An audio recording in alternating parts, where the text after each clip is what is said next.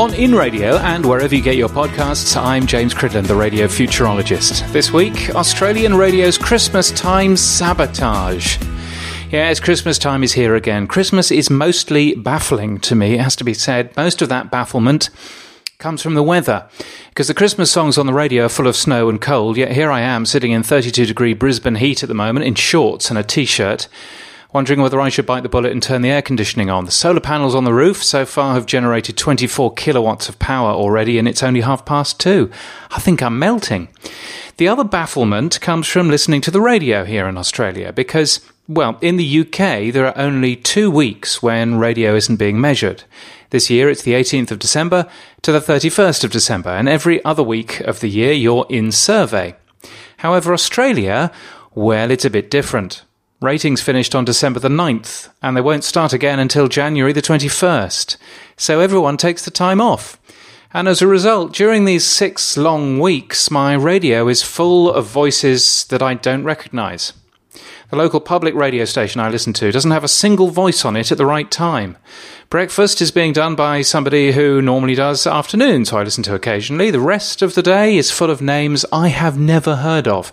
Reading call-in numbers I don't recognise. Calling the radio station a generic name. Being beamed in from studios many thousands of kilometres away. It is a completely different radio station. The commercial stations, well, they're still playing the same music they normally play, but different voices are playing it. And the well-known and high-budget breakfast and afternoon drive shows, they've all disappeared. There's a suspicious growth of networked output here too. Many of my familiar voices won't be coming back either, even when we get to mid-January. December is the end of contract time, so great swathes of radio output will change anyway.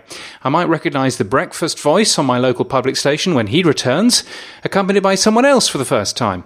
But the rest of the day has been totally shuffled around. The commercials too, by and large, have changed as well. New sounds on afternoon drive and breakfast show lineups have also been tweaked, as they were last year too, and the year before that. It's bewildering.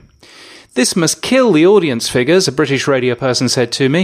It doesn't appear to, with 86% of listeners listening just as much or more in the summer, according to the research from Commercial Radio Australia. 28% of young people say they listen to more radio in the summer. Now, I remember being told time and time again that consistency is the most important thing for a medium which is driven mainly by habit. It's a big risk to upset somebody's day by changing things, yet here we are with 6 weeks of random, unfamiliar, non-local voices. I also remember being told that on holidays you attract many different listeners trying different radio stations and day parts that they would normally try. This is the time to shine by showing just how good you sound across the rest of the day. It's mostly not the time to do special programming like all 80s weekends, because you want to show what your radio station is famous for.